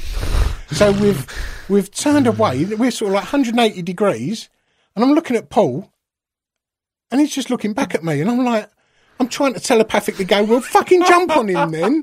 It turns out that he thought he didn't want to do that in case the gun went off and it would definitely hit me. So I thought, fucking hell, nothing. So I went, oh, fuck you. Because the guy's shouting at me. I went, oh, fuck you. And I went walking off I turned around, turned my back on him, walked away to the main road. So I thought, well, if he comes with me, he'll come out to the main road. There's all these people passing. There's going to be some instances when he's going to look away. Then I can jump on him. He followed me out there. And he went, where the fuck are you going? I went, oh, fuck, I've had enough. I'm going home. I walked away. And I thought, well, surely someone's going to jump on him now. And they never did. He's still got hold of his bird. He's pointing the gun at his girlfriend, pointing the gun at her, pointing the gun at me. So we've gone walking back in again. So now it's getting fucking comical now. And I'm even saying stuff to him, I think I was obviously a bit nervous. I'm saying things that are sort of funny. And even this Paul is laughing. And this guy is just shouting back at us. And I've put my hand in my pocket and I pulled out my cigarettes. And I went, just smoke. And I put my hand in my pocket and he went, what are you doing? I went, I'm getting my cigarettes. He went, okay, you can get them. So I pulled them out. I said, do you want a cigarette? He went, give me a cigarette. He's gone. He's fucked. He went, give me a cigarette. So I went, all right, here's a cigarette. So I've always lit my cigarette with my lighter in my right hand. So I've lit my cigarette. I went, do you want a light? And he went, yeah. So the prick has got his gun in his hand. He's put his face out to me. I've got my left hand. He's put the gun down and bang, I've hit him. He's just gone over and he landed on this rockery, where you have sort of plants within big boulders. He's gone down on there. We've gone down on him. The gun's next to me. I'm even got the sense of mind not to touch it with my hands. I'm pushing it away with my elbow. We've given him an hiding. And now it turns out we've spoke to his girlfriend. We've found out that's his girlfriend. We've pushed her to one side. I'm going, now fuck off before the police turn up. So we've given him a bit of a dig. He's got blood coming down his face. Now I've said fuck off before the police arrive. The manager's come out with in the clubs they used to have these cotton money bags. So she's given me one of them. I've put the gun in there. I said, go and put that in the safe. Hopefully the police won't turn up. I'll take it with me later and fuck it off, like throw it in river or whatever. So police have turned up maybe 20 minutes later. He said, we've just seen someone in the town centre, got a load of blood coming down his head. He said that you done it. I went, really? He went, yeah, did you do it? And he's looked up in this CCTV camera there. I went, by all means, go and look at the fucking CCTV camera. So he's come, he's gone to, I said, the guy had a gun. I said, the gun's in the office. He said, what was you going to do with it? I said, we was going to call the police and, and for whatever reason, the manager didn't do it. So I've sort of put it on her. The cop has come out maybe 20 minutes later with his gun. He's got it in a plastic evidence bag. He went, it's a replica. He went, so you've beat a man up for no reason. I went, are you fucking serious? I said, he had me. There was about 8 or 9 of us there. I said, it's on CCTV that he's got this gun to us. And you're having a go at me about having the fucking, getting the gun off him and giving him a bit of a dig. So he's fucked off. The cop has gone.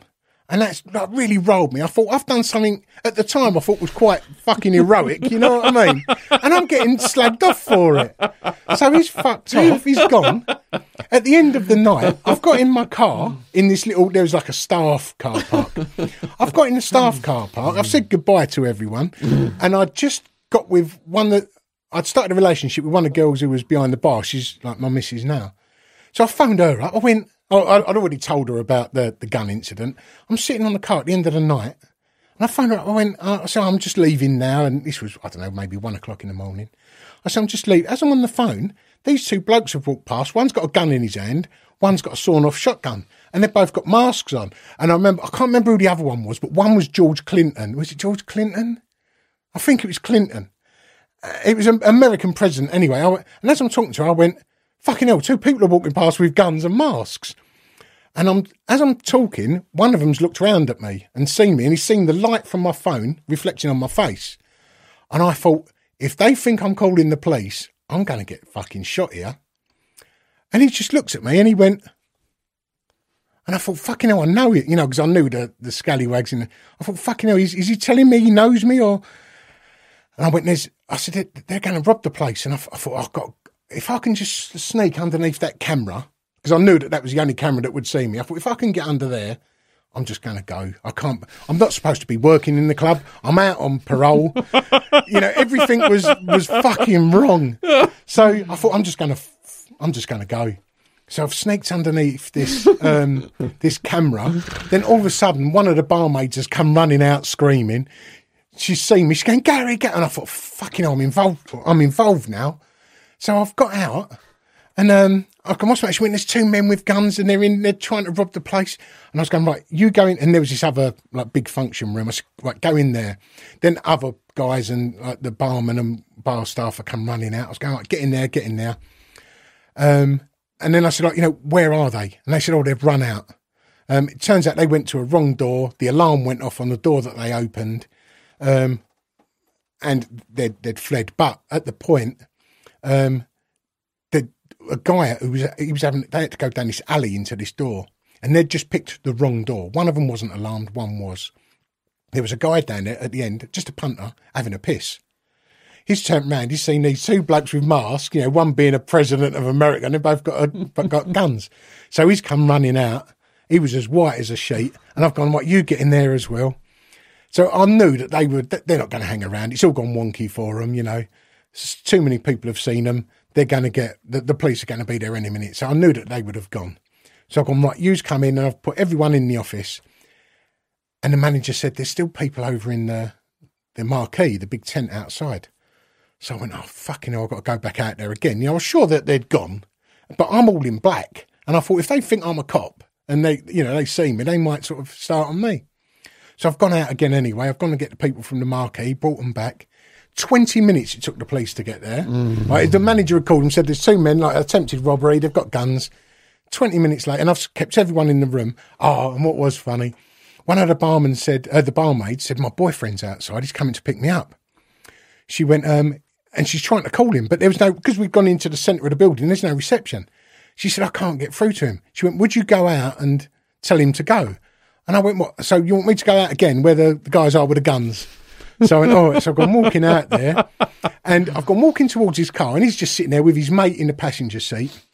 I've gone walking over to him, and he's on his phone. And I've tapped on the window. He's just looked at me and accelerated off. He looked at me and he's gone. He's gone out of these gates I was just talking about, gone, done a left. And I was like, what the fuck just happened there? And I've gone walking back in, and I tapped on the window. She went, oh, I got through to him, told him that there's men with guns. Just as I tapped on the window, he thought I was one and fucking rocketed off, But yeah, when the police turned up, as I say, 20 minutes later, by this time, we've all come out, we're in the bar, we're looking out the windows, and I said, well, look, we probably can't go until they've got here. Then all of a sudden there was a car, a van, a motorbike, and everything else had turned up, And I was like, well, it's fucking far too late. They're probably indoors with their feet up now, But I was interviewing everyone. And I'm doing my best to sort of try and keep a low profile. I'm not even meant to be there, I'm still out on parole myself. And so I'm being interviewed now, but there was an inspector just taking my my statement. So he said, right, what's your name? I said, my name's Gary Mansfield. I said, he said, oh, you're the doorman, right? I said, yeah. He went, oh, bit of a hero, eh? He said, I understand you went out here and then you went there and herded everyone in. He went, brilliant that you took the initiative and you had the sort of guts and foresight to do that. And he's right praising me. And in amongst them, you know the copper I was on about earlier who took the bag, and he walked past, he went, we had trouble with him earlier. And the inspectors looked round at him, and he went, what do you mean? And he said, well, earlier he beat someone up with a gun. Someone pointed a gun at him and he beat him up. And he looked at me, he went, is this true? I went, yeah, what's the odds of it? And I said, but he pointed a gun at me, this guy's pregnant wife and that woman. I said, I've got the gun off of him. I said, we both fell onto a rockery, he cut his head open. I said, we got the gun off him. And then he's turned around and say this guy's surname was Stevens. This inspector turned around to this police officer, and he went, Stevens, fuck off. Which I thought was a sort of underlined message. But I don't know what his problem was with me, you know. But yeah, that was one night, 3 guns. What the fucking hell's going on there, you know? Do you have any more crazy doorman nights? Not really. I mean, there was plenty there. I think I've mentioned everything on this list. Yeah. This is a good little story. Do you know a guy called David Rhodes? Mm-mm. When I was in Latchmere House, which was the last prison I was in, the D category prison, there was a guy come in, maybe, I don't know how long, but he never used to speak to anyone. And in this jail, they didn't let nonces, sex offenders in there. So we knew it was a safe environment. There might have been a few grasses going. There was a copper one time who was in there. He never got touched because he was one who was helping Kenny Noy. He was the one feeding Kenny Noy information. You know Kenny Noy? Mm-mm. The Brinks-Mat, he was dealing with the Brinks-Mat gold. And then he killed the police officer and got not guilty. He stabbed him, 8 or 9 times in his property. And then he got done again later he killed a guy up in Kent. He stabbed him. But this copper was, because Kenny Noy was a high up criminal, this copper was feeding Kenny Noy information. So everyone sort of thought he was all right, you know. But there was this one particular guy who come in, and he just didn't he was always on his own. And people tried to talk to him, and he was nice, he was polite, but he never had anything to do with anyone. And then one morning when I was going out, something had happened in the jail. As I say, it was a lax prison. Something had happened, and we had to wait in the like a waiting area before we were allowed out. And there was me and this guy. I didn't even know. I knew his surname was Rhodes. So I walked in and went, all right, how are you? And we sort of sat there for about 20 minutes, and he spoke more to me in that 20 minutes than he had anyone in the jail combined, you know. And I was going to, I may have been going home to Essex, which is on the other side of London to where this prison is. He had a car, he used to park in like a housing estate just round the back, which you're not supposed to have. He went, I've got a car, do you want to lift to the station? And I went, no, it's all right, I'm going to go this way. And I said, go on, because he was going out of his way to take me to the station. So he went off, you know, he's come out of this jail, which is down an old forest road in Richmond. He's gone right, I've gone left, come back. When I've come back down the road, I've come back in the jail, everything's hunky-dory. That night, there's helicopters about, you know something's gone wrong. And I got back about maybe 8 o'clock. By, say, 10:30, you could hear the police out. You could hear there was loads of commotion.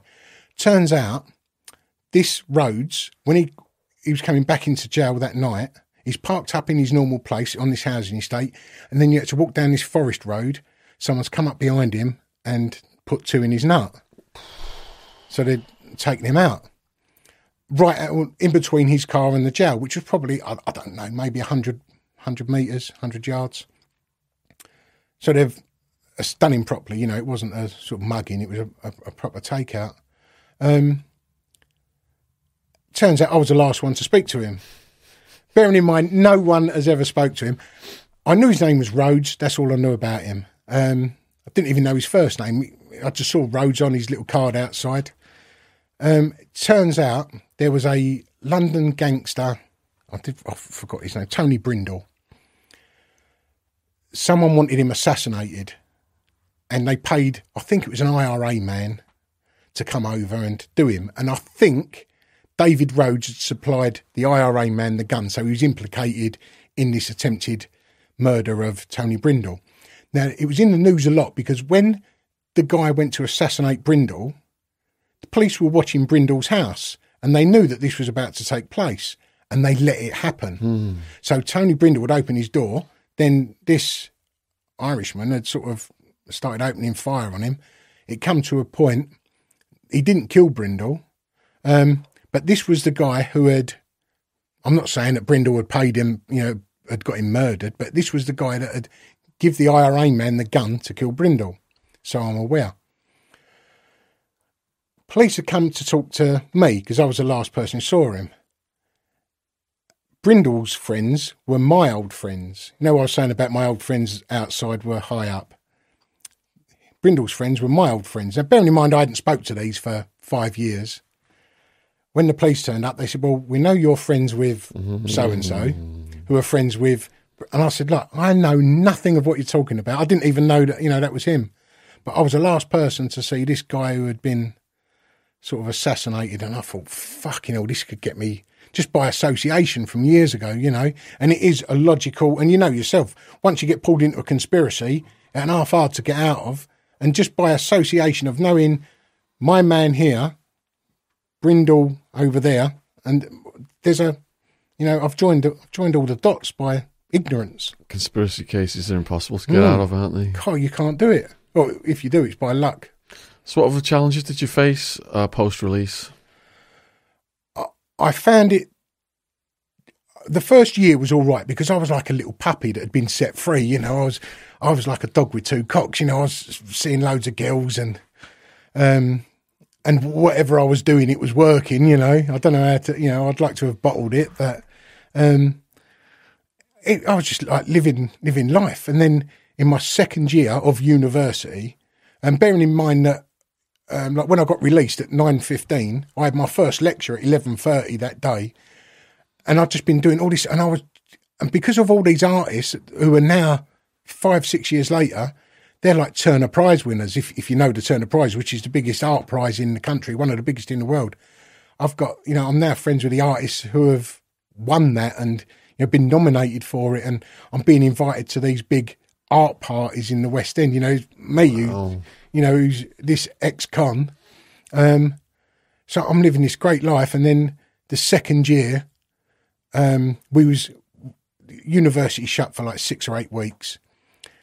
And it was during that time when I wasn't occupied. Although I was still making my own artwork, it was at that point when I wasn't occupied that I had time to reflect and sort of catch up with reality, if you like.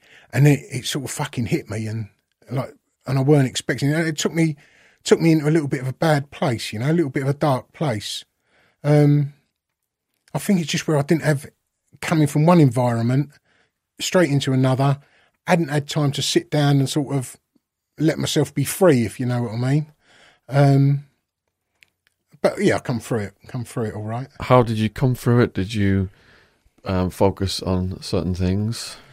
Well, I was trying to, because when I was in jail, I realised early that, I don't know if you experienced depression yourself while you was in there, but I had it a couple of times, and I got through it the first time, and I didn't really realise how I'd got through it. I had a few close friends who I was all right talking personal stuff to, but I didn't know how I'd got through it.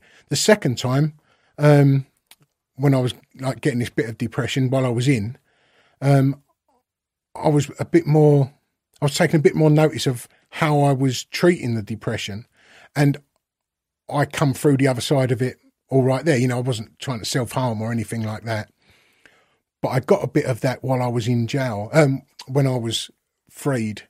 And all the time when I was in jail, I'd got through it, and I was at the point when I was contemplating doing silly things to myself, but I never done it, and I don't know how or why I didn't, but I just didn't. But I saw that there was a lot of people around us, and I saw loads of people go out in body bags, try to hang themselves, or finish themselves with a knife across the wrist or whatever. So it was massive thing in the jail, And it got to a point where, because although I'd always been violent, I used to come away from the violence feeling a little bit guilty. So I knew that it weren't from there. The violence weren't there. You know what I mean? It was just there. And yeah, when I used to see people you could notice that they were getting into this dark place. And no one wants to talk to anyone in jail because it's deemed as being weak. So when I saw people getting into that little bit of a state, this is when I was in Swaleside in the high security, then I'd say I go, "Oh, do us a favour. Have you got 5 minutes?" So they'd come down to my cell and I'd say, "Look, I'd make up a story about the girl I was writing to who's just dumped me or whatever. What do you think I should do?" Sort of like, so it's lowering their barrier a little bit, you know. So they'd sort of confide in me and, you know, like help me through this fake problem that I've got. And then because we're in that moment, then they would go, "I'll tell you what, there's something you could help me with." And then they'd tell you their problem, you know. And whether it's prevented anyone doing anything silly to themselves, I don't know. But I used to do that quite often. It weren't on a weekly basis, but I've done it several times throughout the sentence, you know, just trying to sort of give someone a little bit of empathy and a sort of shoulder to lean on. It's like bad weather, isn't it? Comes in, the depression, you can see the faces change. Yeah, it's horrible. And the thing is, you see, when someone's getting it in jail, everyone knows that they're changing. So you do see people rally around a bit, you know. Or the wing I was on, a few guys would sort of come on, try to sort of pull them out of it, but it would get to a point where it started to become contagious. And that's when a bit of self-preservation jumps in and you do then push them away, you know. And you go, "Well, I've tried to help." Well, you don't say this, but the attitude is, "I've tried to help. I can't. So I'm pushing it away before it affects me," you know. And it definitely is contagious. Were the people that you talked to who did end up killing themselves? Not that I was, not the ones I spoke to in Swaleside, but on the off side to that, years and years later, when I become an artist, I was coming back from the East End of London, where it's a very arty area, and someone across the road, and it was late at night, was shouting me down. He was going, Gary, is that you? Gary? And I've looked over, and I just sort of, I had no idea who he was. He's come running over. He went, "Gary, isn't it Gary Mansfield?" I said, "Yeah." He went, "I don't remember me from Swaleside." I can't remember what he said, like Steve Jenkins. I went, "Oh, of course, Steve, how are you?" He said, "You don't know, but you helped me out one night." He said, "No, I was on the brink of sort of topping myself." He said, "And you just pulled me out," and I had no idea who he was. I couldn't picture his face or anything. And I was going, and I thought, well, I can't go, "Oh, sorry, I don't recognise you," you know, because he's letting out this thing. And I was going, "Oh, I'm really glad." And I had like business cards. I said, "Here's my card. You know, if ever you need anyone to talk to," which is what I sort of tell anyone now, you know, if you need anyone to talk to. And he's going, "Oh, I'm fine now. I'm fine. So we'll take it anyway. Good to see you." And it was fucking beautiful, you know. That's really good, Carl. I'm just gutted that I can't remember who he was, you know. And I even done. I don't mean to take it onto into an arty realm, but from that, talking to people like that, like we used to do, and I know that one of your guys, I think it was Pepsi, had mentioned about telling people to write a letter to themselves and rip it up in the morning or whatever. I mean, I wasn't aware of that at the time, but I would say to people, "Look, write a letter to her. Possibly don't post it in the morning, but get it all out of your system." And I saw that helped a lot of people. And I come up with an idea for a big art project, which was to go out on social media and ask anyone with a problem, something they've been carrying around with them, to write it down into a letter and send it to me, along with a pair of their shoes. And you know the proverb, never judge a man till you walk a mile in their shoes. So what I would do is they would sit, and I thought I might get 3 or 4. And do you know I mentioned the specials earlier? Do you know the specials? Yeah. The first person to get in touch with me was the specials bass player, who's an artist. Shit. Yeah, Bloody called hell. Horace Panther. He was the first person to get in touch. And I thought, well, it's destined to be, you know, all the stars aligned. But I thought maybe I'd get a couple of 3 people send me these shoes. So I live on a housing estate in Romford, Dagenham area. And I've had letters turn up and a parcel of shoes. So my intention was, bearing in mind it was never judge a man to walk a mile in their shoes, I would get their shoes, walk a mile or half mile from my house and then half mile back. So I walked a mile in your shoes, which is the old saying, and then I'd read their story. So that way, in the area of this art project, no one's entitled to judge you apart from me, and I'm not going to. And I ended up with, I stopped it at 93.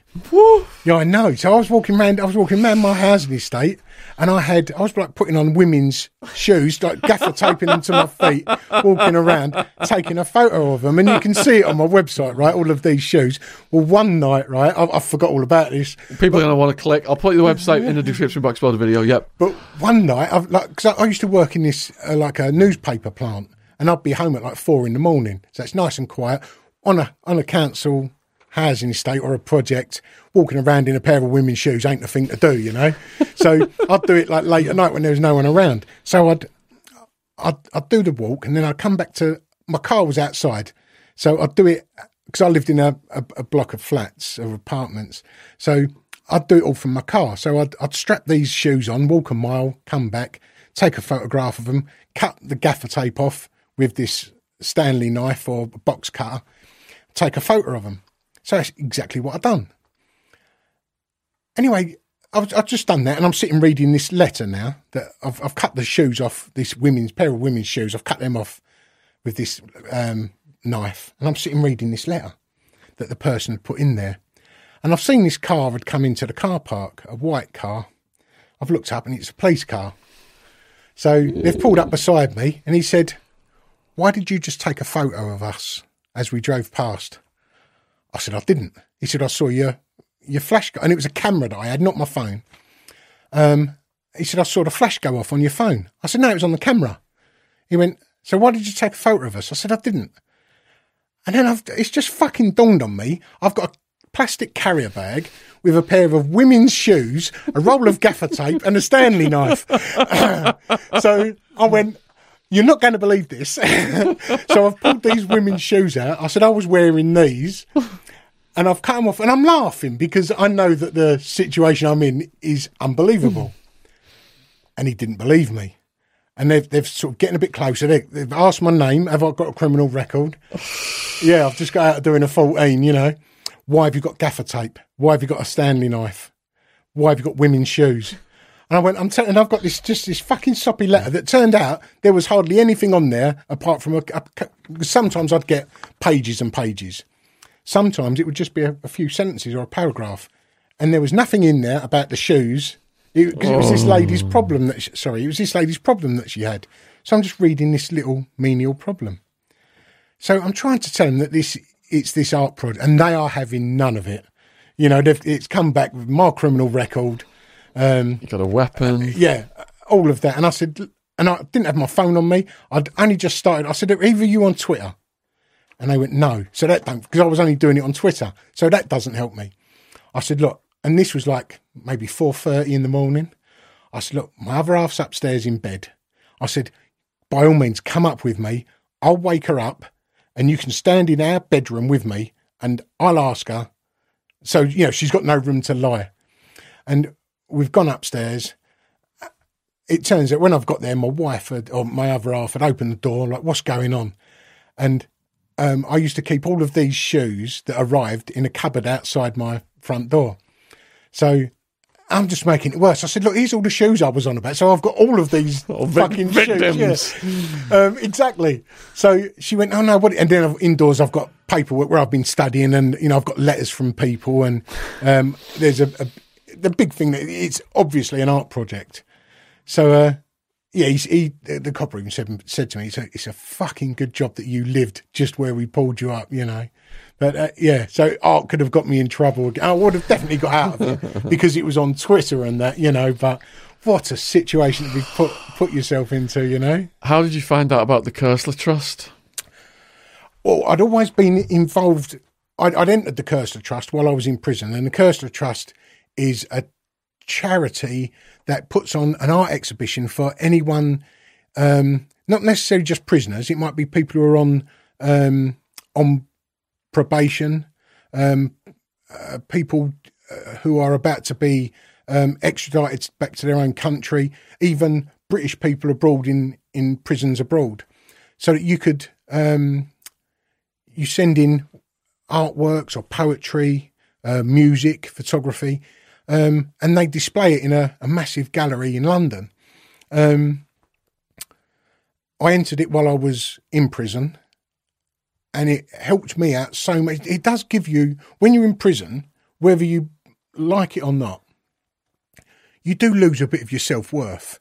You know, if you're a sort of a thinking person, if you like, and you look at, you know that you're in there, that you're the sort of, this is a big bucket we're in, society's bucket where they put the people who aren't wanted, and to have people outside who sort of believe in you a little bit, it doesn't matter who it is, but that gives you a little bit of self-worth.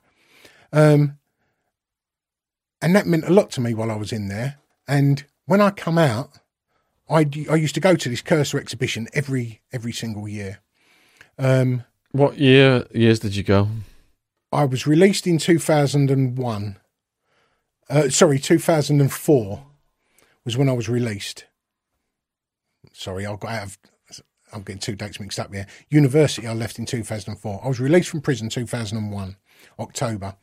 So I went to that one, and I've been every year since. I saw you there when you curated it. So, I mean, I don't know in what capacity you remembered it, but you organised what pretty much what went in and where it was hung and that sort of thing. Yeah, I had a little area, didn't I? Yeah. I got massive, to pick some things in my area. And for people who might be interested in the Cursor Trust, I'll put a link in the description box below this video, as well as a link to Gary's website. If you've got people in prison and they've got any kind of skill, all the art skills, poetry, rap, writing, I'm the judge for the writing competition, and people can enter these forms of art into the annual Cursor Awards, and there's like is it platinum, gold, bronze, and then like honourable mentions. You can win a small amount of money if you get like the platinum. Yeah. But it like what you said, it's the esteem, because my mum entered me in it when I was in prison abroad, through Prisoners Abroad. Yeah. But I only learned that I won the short story contest after I was back in the UK on the dole, couldn't get a job. Yeah. So I was really like beaten down at that point psychologically. But when I won that, then went to the Royal Festival Hall, read my little story to the audience, and it really did. Yeah. It was gives you a bit of self-worth. Yeah. They also have a mentor program. So if you are excelling in your field, or if you win one of these awards, you can apply to go on to the mentor program. And I applied, I got accepted, and Sally Hinchcliffe was my mentor, author of multiple books, and she came all the way from some little bird watching island off Scotland to Liverpool in the beginning, and then down to London. Every month we had these meetings, and that was an integral part of me becoming an author. So I would credit the Cursor Trust with helping me completely rehabilitate. And it's done that for so many people. Yeah, fantastic. I mean, people. I hoped I'd sort of got to know a few of the people there slightly, because I was there every year. And when I do the show's on for maybe 6 weeks, I would go maybe 4 or 5 times throughout that. They started doing a little a thing there where you could write a card out to the prisoner who'd made the work, whatever it is, and you can put a little note to them. And when I found out that they actually get that note, like there's maybe, I don't know, maybe 250 works there, I'd go and write to this is before I was involved with them. This was just when I was at uni or, released. I'd just go down there for 3 or 4 days and just write a note, because I know what it done for me. It means so much, doesn't it? And then when you were there that night of the opening, when did you do it? When did you curated it, didn't you? So you it must have been about 5 or 6 years ago, was it? So I met you down there, but you had everyone around you. It was a really busy night. It was busy, wasn't it? I'd met you there, just sort of said hello sort of thing. And then because I'd go back into prisons and do workshops with artists, with the prisoners. And I wasn't. I contacted the Cursor to see if I could do it in their name, but obviously because I wasn't affiliated with them, I couldn't.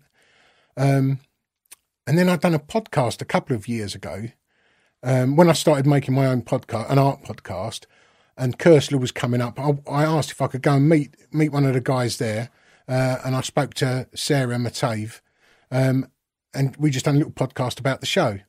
An in-depth podcast, so I've put it out. I was talking to Sarah about my work that I do, and I'll put a link to the podcast in the description box as well, if you can send that over. And I was unaware, but she was quite impressed with my story. And the Board of Governors, which is the people who runs the charity, there's maybe 15 people on there. And someone was not retiring. Someone was giving up their seat, as a director, and then they have to all nominate someone. So Sarah, unbeknownst to me, put me forward, and then I got an email out of the blue from Sarah saying, "I've put you up as a board member of the Cursor," and honestly, I felt like fucking crying. I was so just even to be put up, So I had to go and meet the bosses, and I'm trying. When I've got there, I've never been too good at selling myself, So I thought, I knew that I was on this short list, or I got told I was on this short. So I'm trying to sort of, when I've met them, I'm trying to say I'm doing this. I'm being positive about it. I'm trying to sell myself, and then they just went, "No, we're not. We've gone past the short list. We're asking you if you want to be on the board." So I was like, "Oh, like you wouldn't believe."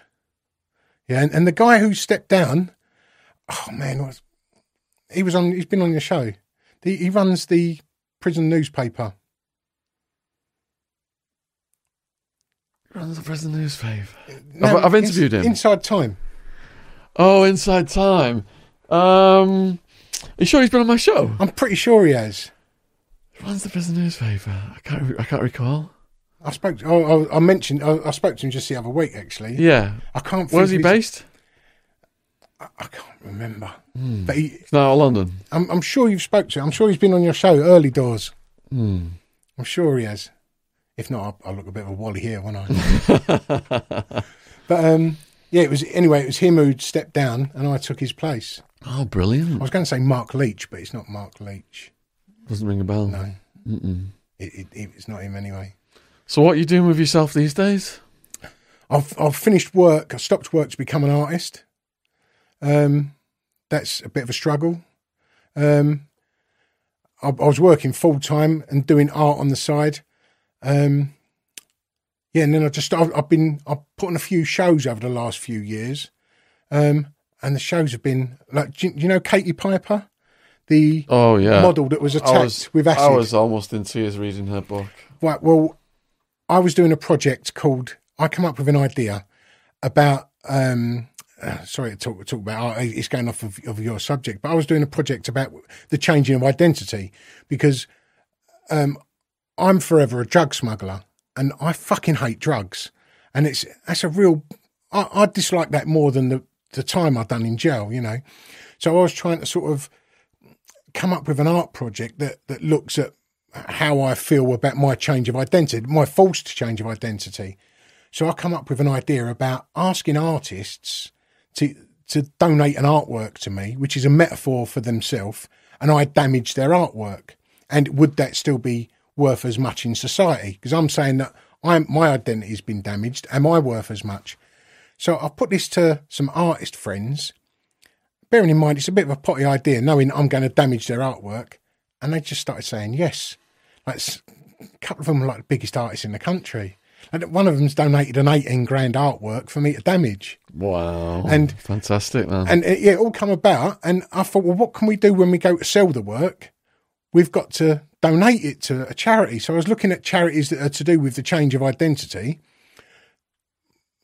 I was speaking to an American actor who's quite well known called, do you know Michael K. Williams? He was in, do you know Boardwalk Empire or The Wire? Oh, he's a proper dude. He's got a big scar down his face. deemed as a villain in all the films that he plays, but he's totally not that sort of person, because we were going to do a project together. But during then, we've come up with the Katie Piper Foundation. So I've contacted Katie Piper Foundation. We ended up doing, I've just done on the 3rd show, and it's grown and grown and grown. I do a show every year, and we was the biggest fundraisers, or I was the biggest fundraiser for the Katie Piper Foundation. And she's helping women who've been attacked with acid, like thrown on their She's faces amazing, and stuff, isn't she? yeah. Burns and scars. In countries like India where they can't even get treatment. A properly inspirational woman. She's, I can't say enough about her. She's amazing. Yeah. Love to get her on the podcast as well someday. What would you like to say then in conclusion to the people watching this? Well, if you know of anyone in jail, whether it be in the UK, US, around the world, I mean, I don't know how it works too much in America, but it just try and get them to be creative in some way. You know, try and pull away slightly if you can from the gangs and stuff that's going on. And there's so much talent from people who have been in jail. It is scary how much talent, you know, rappers have been in jail that have made it. There's singers, artists and actors, and so many people have just turned, because criminals are so fucking clever. You know, but they direct it all in the wrong place. You know, they're all streetwise. They can run circles around anyone out here, you know what I mean? But they just do it in the wrong. If they can just channel it in a different way, you know, together we can properly make a difference, you know? Yeah, it's just all about channeling your energy into positive things. Definitely. If people want to contact you, what's the preferred method? I'll put it below the video. I've Instagram, Twitter. yeah. You said he's active on Twitter. I'm not active too much on Twitter so anymore. Instagram's your preferred? Mainly Instagram, yeah, or website. And can people contact you through your website? Yeah, definitely. Okay. So if you've enjoyed this video, then please put your comment below. I just think you've told your story tremendously. Oh, yeah. You really got a good knack for telling these stories. Yeah, it's been brilliant. Please let us know. If you got any questions for Gary, put them down in the comments. All the links are in the description box below this video. If you want to click over to his website, check out his artwork, contact him through the website or Instagram. Huge thank you to all the new subscribers to the channel. If you've not subscribed yet, subscription box is on the bottom right-hand corner. Huge thank you to all the people who've donated on PayPal, Patreon, Just Giving, Subscribestar, to keep these podcasts coming in a studio quality level with our sound engineer and our professional cameraman. Huge thank you for doing that. And if you've got any other podcast guests you would like to suggest, I've got 2 sheets written down at home right now. Slowly going through them all. So we appreciate all of your love and support out there. And give us a hug, brother. Thank you for bringing me on. Yeah, thanks, Gary. Yeah, brilliant. This week at Matalan, grab 30% off all family coats, hats, scarves and gloves. And there's 30% off in our Christmas shop across selected gifts, toys, decorations and more. There's more to love at Matalan. Shop in-store, online and via the app. I'm ready for the good life. Does your bank support your business while also standing up for the things that matter most to you? If the answer is no, maybe it's time to join an ethical bank. At the Cooperative Bank, we spent 30 years campaigning on issues like climate change and social injustice. And we also offer 30 months free everyday business banking with our Business Direct Plus current account. Join us for business banking.